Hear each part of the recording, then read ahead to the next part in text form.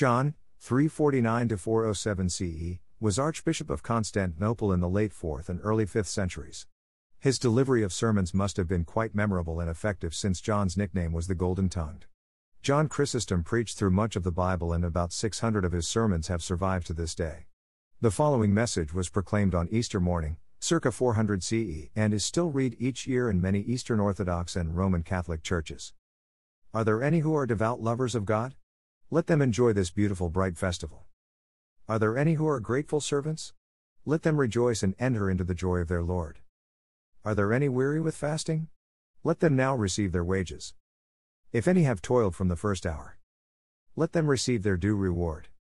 If any have come after the 3rd hour, let them with gratitude join in the feast.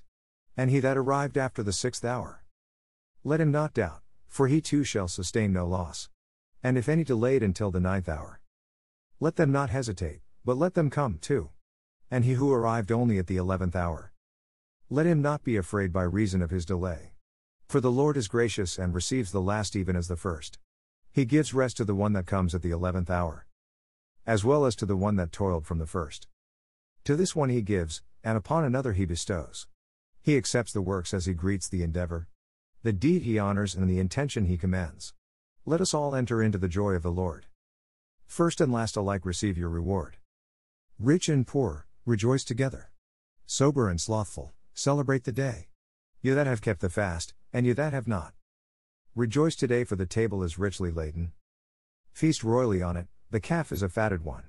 Let no one go away hungry. Partake, all, of the cup of faith. Enjoy all the riches of his goodness.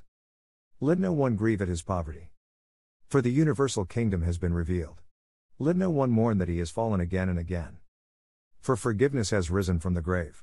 Let no one fear death, for the death of our Savior has set us free. He has destroyed it by enduring it. He destroyed Hades when he descended into it.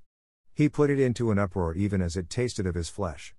Isaiah foretold this when he said, "You, O hell, have been troubled by encountering him below."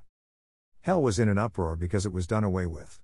It was in an uproar because it is mocked. It was in an uproar, for it is destroyed. It is in an uproar, for it is annihilated.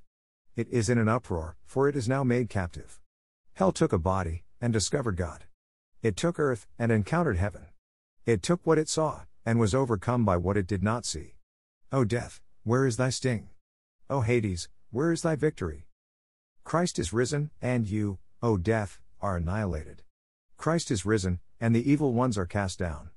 Christ is risen, and the angels rejoice. Christ is risen, and life is liberated. Christ is risen, and the tomb is emptied of its dead. For Christ, having risen from the dead, is become the first fruits of those who have fallen asleep.